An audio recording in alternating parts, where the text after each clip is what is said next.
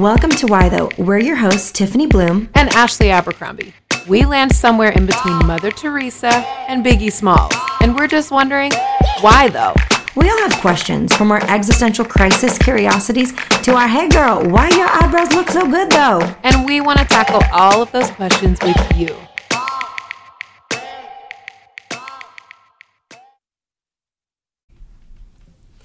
Welcome back to Why Though. How are you guys doing on this fine Thursday morning, the day after inauguration? We just wanted to let you guys know that we are actually recording this a couple of days before. And we are thinking of you this morning, and we are praying for you this morning. And we wanted to spend a little bit of time just thinking about hope for the nation and also hope for the church. And we really do think that this is a significant time in history. I remember having a boss who he acquired the company that I was working for at the time in the film industry. And he sat me down and he said, because we laid off a good 65 people. And he sat me down and he said, you know, Ashley, there is an opportunity in what feels like chaos. And so what would you do if you could change anything? And I loved that question. I loved him sort of setting the framework of sometimes there's chaos and it's okay. And sometimes there's change and it's okay. And what are we going to do in the middle of it? And I think as people of hope, you know, we don't grieve like people who have no hope. We are people of hope. Yes. And hope is the anchor of our soul. And as people of hope, what will we imagine? What do we see that could change? How will we personally walk out the wonderful way of Jesus in our lives if you are a believer? And if you're not, how will you walk out the way of love? You know, what would it look like for you to love people in your circle and to do justice and to care for those who are around you and to show up for hurting people? And I think that's really important for us to talk about today. So let's dive into that. I'm so excited. Yeah. Also, Tiffany was just here in Los Angeles filming her book trailer for her brand new book, Pray Tell. And you guys, I got to see a little bit of the behind the scenes. It's unbelievable. And Tiffany, before we dive into this, since I just saw you got to record this incredible book trailer with a true filmmaker. Why don't you just tell the people, why are you excited about this book this year at this time? And tell us a little bit more about it. Yeah.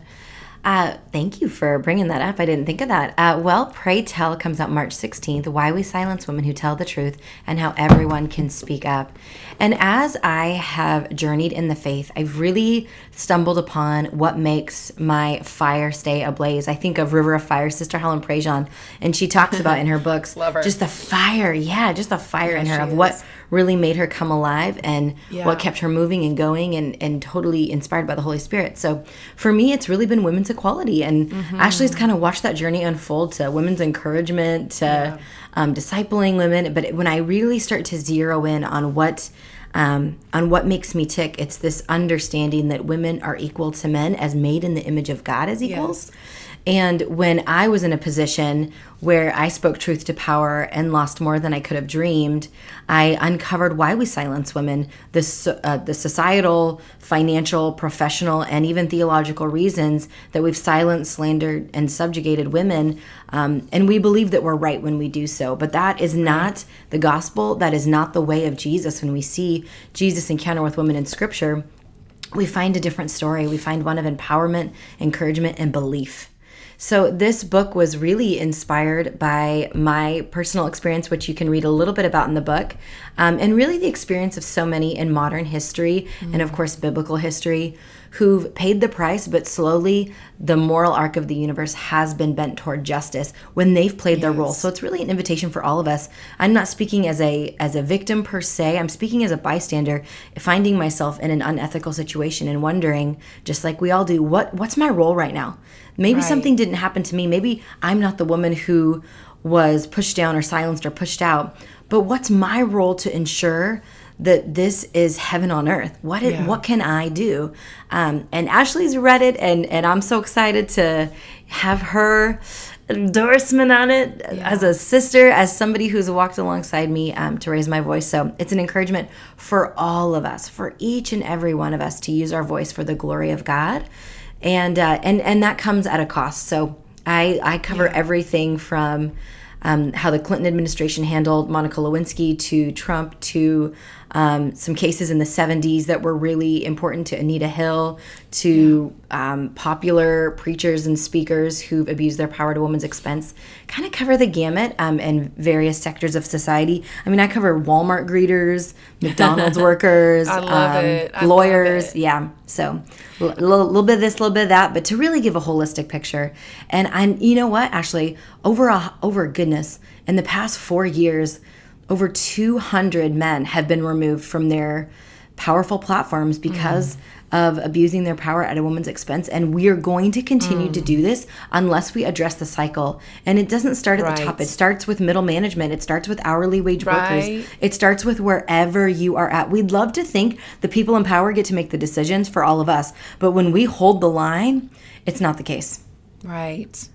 So I love this, you guys. I read Pray Tell in a day. You know, I had read chapters here and there because we're friends and that's how we do things. But when I actually got my hands on the manuscript and was able to read it, I mean, I read it in a day. We were doing our cross-country road trip, and in 24 hours, I just knocked that book out. And it is powerful for all the reasons that she just said. But I feel, you know, so often the women's movement of the day has really missed a significant amount of women. You know, it missed, I remember talking to my mom about the feminist movement, and she's like, sweetie, what do you mean? The feminist movement for me in the 70s was not, it wasn't for me. I was an hourly wage meal worker. Like, well, how could I protest in the streets? I have little kids. Like, it wasn't for women like me.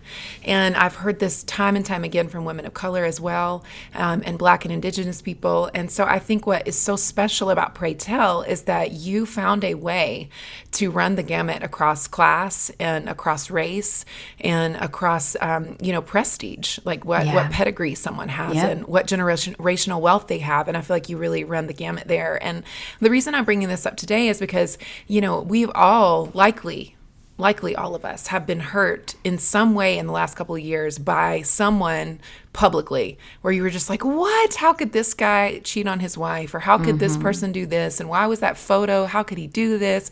And I think one of the hopes I have for both the church and for our nation is this power of God that seems to be coming to offer rebuke to the church. And I have a great hope that it will change. And I have a great hope that we will continue to cultivate opportunity for the image of God to not be diminished on the earth, but for it to be released on the earth. And I think that that's why this book is so important right now, you know, and it releases in March, and it's so timely. And I think that you also offer incredible solutions for leaders and for everyday people who want to use their voice and who don't want to be caught in that crossfire of like, what do I do? Do I report this? Do I talk about this? Do I not do this?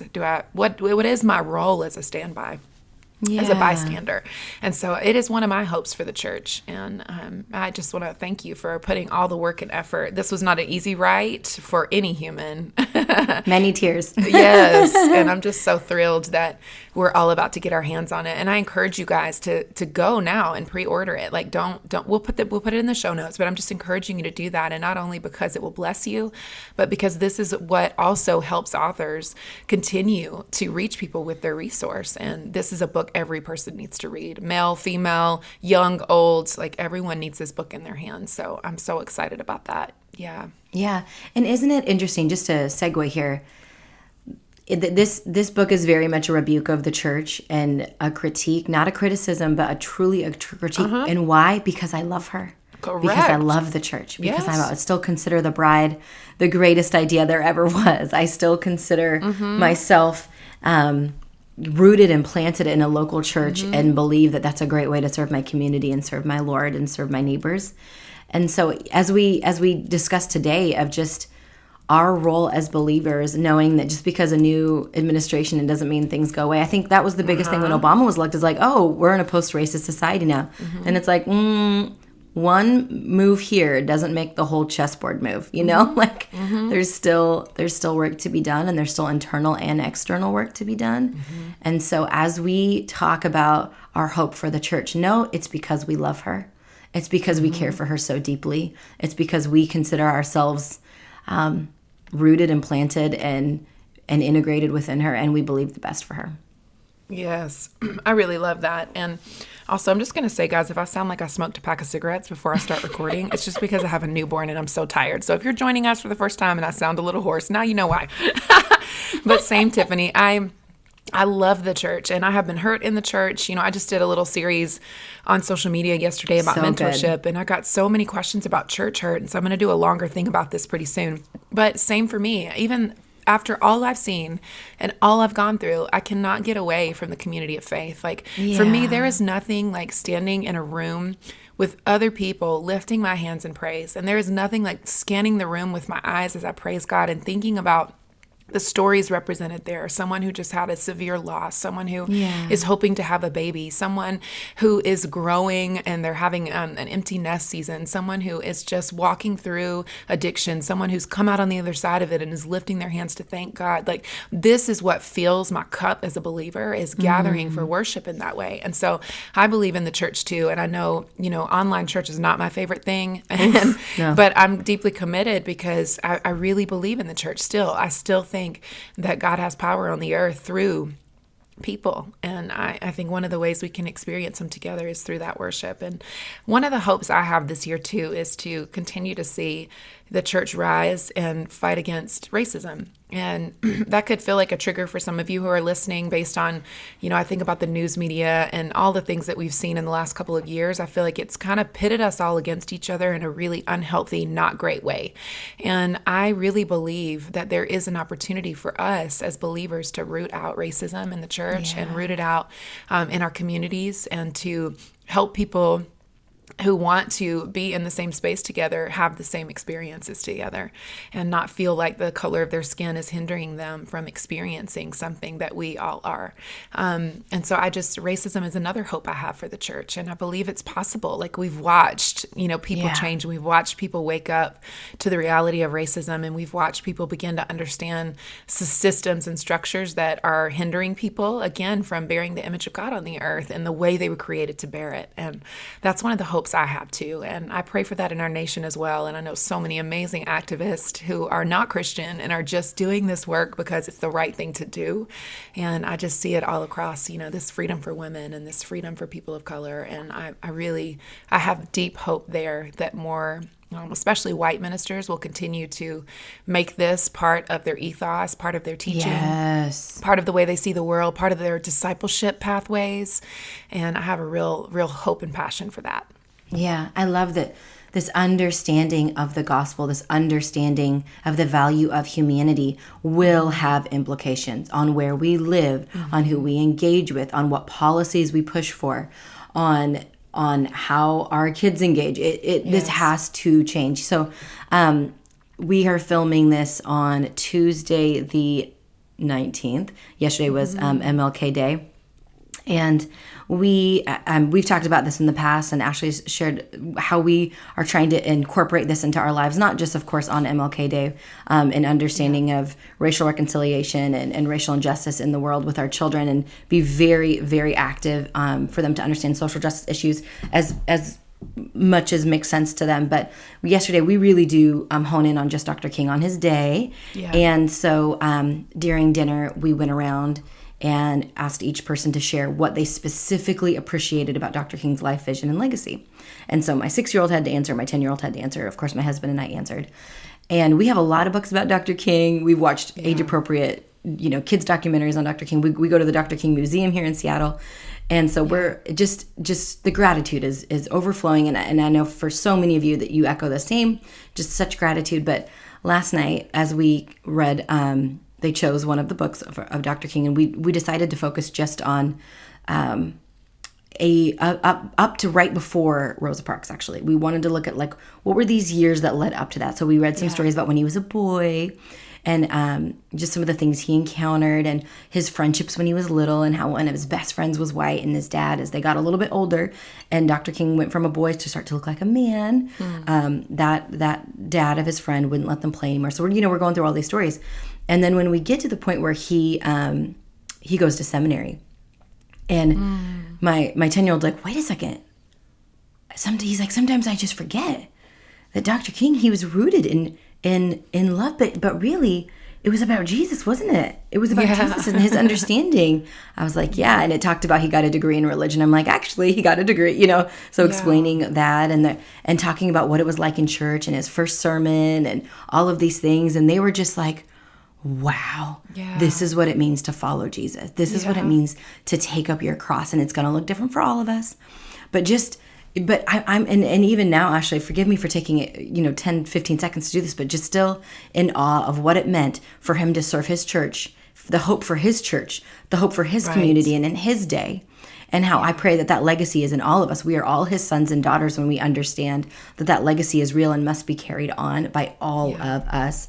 And we have talked endlessly, and Kamala talked endlessly last week about that's not the role of just the Black community. Right. That has to be all of us. We all have to see that we've got skin in the game was the word she used. We all have skin in the game. We all have to play our part. And so as we think about what do we want the church to be, understand that, okay, what is my role in this, right? What is my role in the church? Well, as a stakeholder, what does it look like for me to bring heaven to earth? What does it look like for me to play my part?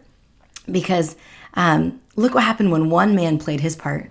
Look how the world changed. One man, we can do our part. And so it was just beautiful to see my children come alive. The world's hard on them too, and it's going to only get harder. I know that. The world's going to beat them silly, but may they be rooted in understanding that when we love Jesus, it invites justice, it invites wholeness, it invites racial justice, it invites inclusion and diversity in a way that I don't think we've seen fully yet. Yeah. I love that. I read this powerful article by Rabbi Herschel's daughter. And so Rabbi Herschel was a partner in solidarity with Martin Luther King, and he understood oppression because obviously he was coming out of a family in the Holocaust, and they worked together on behalf of racial justice in America. And she wrote an incredible article about their friendship. And that was really powerful to me. Wow. And I think what's remarkable about the world we're living in today that they did not have back then, as God says in his word, like every time you'll do greater things than I did. Jesus Christ himself said that about us. We'll get to do greater things than even he did. And that's when I think the power of solidarity, the power of social media, there's not one person who's leading the whole charge here. I feel like people are rising up, ordinary, everyday people, and doing the work in their homes and doing the work in the community and speaking up as God leads and offering their influence and offering, a different perspective. And people are feeling more empowered to do that. And on the flip side, people are more emboldened, obviously. We just saw the insurrection at the White House. Like, they're more emboldened also in white supremacy and the other things. But I think that's the beauty of hope, is that you find a focus. It's like, yes, there are terrible things still happening in the world, but look at God moving. And hope always has eyes for the movement of God. And so I think we have to continue to lift our eyes and ask God, where are you moving, Lord? And help me not to focus on every single negative thing that's before me or that the news tells me or that anybody else says to me. But God, lift my eyes.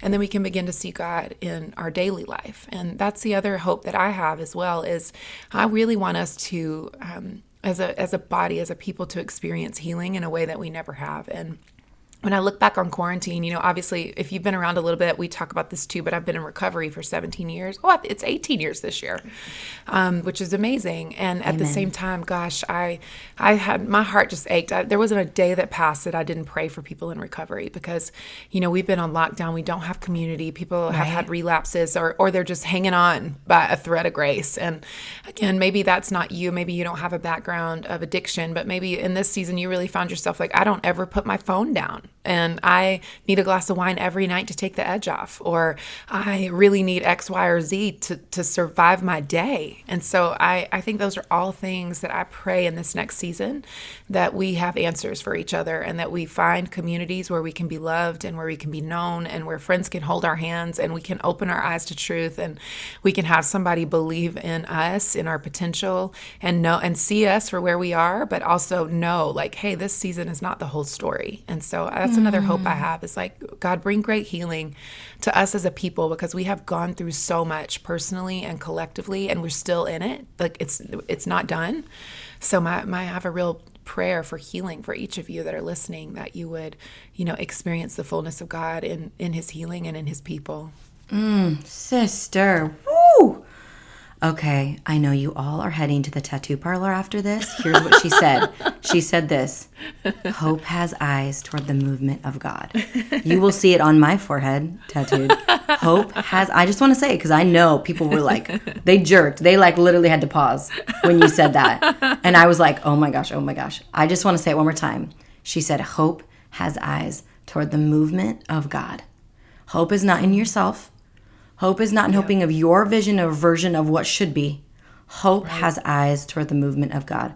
Girl, I don't know if that's the name of your next book or what, but I'll just roll again. Okay? Because I'm about to blow it up in a picture on my wall.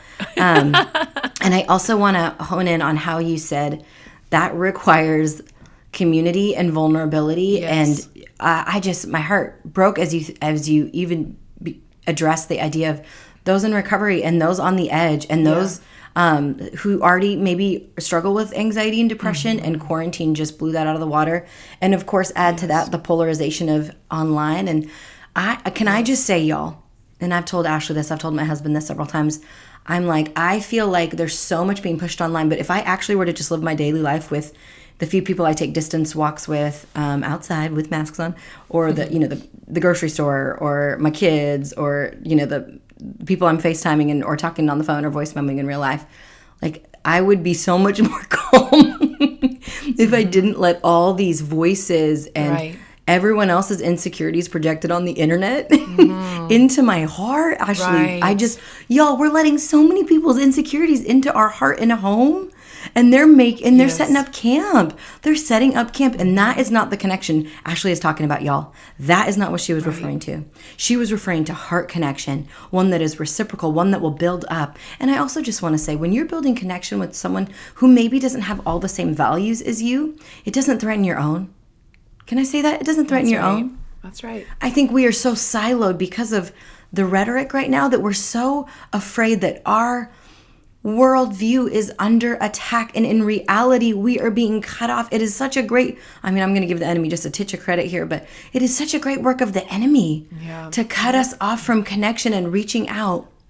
And the reason I say that is because as you brought up the friendship that Dr. King had with this other person, of just the friendships, I think of, it's noted, and I know it wasn't a perfect friendship, but the friendship Dr. King had with Billy Graham, the friendship Dr. King had with so many other people, the friendships, Malcolm X, so Malcolm X is actually the one I was thinking of. But I think of, modern day friendships, we have just lit up people on the internet when we're like, oh, you're friends with that person. I'm thinking of famous Christian authors or preachers or speakers or what have you. When they find out their friend, it's like, oh my goodness, have you read the book? Yep. Your worldview and values are not under attack when you reach out a hand, when you extend your hand in community, in connection, and with the love of God. Our God will not be shaken. Right. He will not be shaken. That's right. And I just want one more little thing I must say. I know we're running out of time here. We're good. I had a little epiphany last night. I'm listening to, Ashley's got me into audiobooks. I'm like, she has unleashed a beast. I'm listening to like 3 a month. It's the only way I read in 2020. Read, and now I'm carrying that right into 2021. I know. I keep grabbing library books. Like I'm going to actually have time to sit down and read them. And it's not even. I used to, and Ashley, we both used to be night readers like crazy. And now I'm like, I literally have no gas in the tank. I can't do it. Totally. So now at night, I just turn on the audio. So anyway, I'm just like, oh, this is so life-giving. This is why people listen. Anyway, as I'm saying. So as I'm listening to voices that have been vetted and edited, and they have had to go through multiple people to get out in the world, I'm encouraged, I'm empowered, I'm challenged, I'm rebuked. It's beautiful. Yeah. I'm being formed into the image of God. Yeah. I'm being called to the table on things where I've got it wrong and invited with love and kindness. It's His kindness that draws repentance to get it right. Like when you're just yapping. Okay, I'll use the word yapping. Yeah, there you go. Sorry, guys. A good one. Sorry, that guys. Says it. Well, you're being a troll. I mean, let's just call it, you're trolling.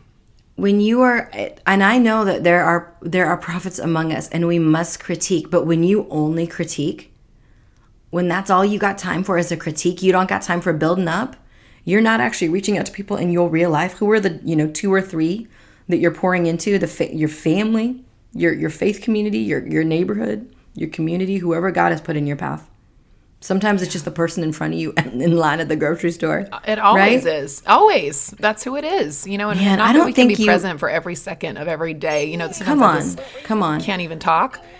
But gosh, I definitely I think that is the challenge, is for us to always be mindful of the person before us. I love the book by Brother Lawrence, Practicing the Presence. And he talks about, he's a monk, and he talks about, standing there washing dishes and letting it be unto God. And just like, what happens if we just do the thing in front of us? And I think that will also eliminate some of the stress that you're talking about, Tiffany, where you're constantly taking things in. And I remember Maria Durso, my old pastor, Andy Andrew, was trying forever to get her on the Instagram. And we had her at a women's conference, and she said, "What? I don't want to go on the internet and have these people in my kitchen. I don't want that." And when she said it, I was like, oh my God. I mean, it just hit me in a way that was really powerful.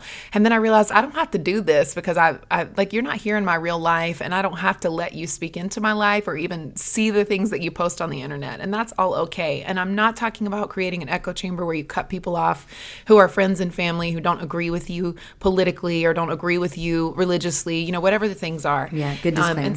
And good boundaries. Sometimes that's necessary too. We want to have a holistic picture here, but at the same time, that really hit me like a pile of bricks. I mean, who are you letting in? And is it more definitive than real people? And is it more definitive than your relationship with God? And if so, that's okay. Everybody starts from that place sometimes, when you realize I'm addicted to my phone and I'm addicted to social media, and moments that I was on there for 8 hours today. Well, that's a problem, unless your work is social media. We get that.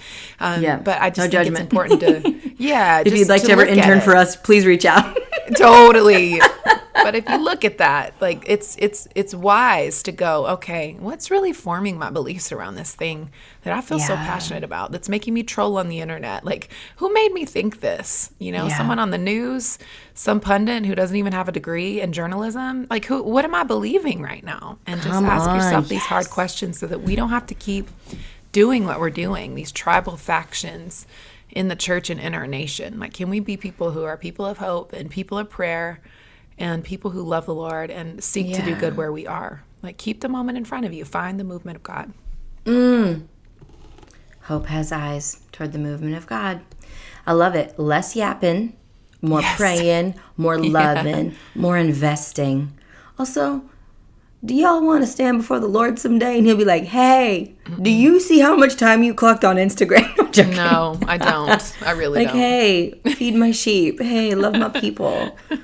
Oh, if I was a little too honest with y'all, if I push your buttons, I'm sorry. I might do it again sometime soon. But I love you and I'm here for you. We are committed to you. It is our joy and honor to share our time with you every Thursday.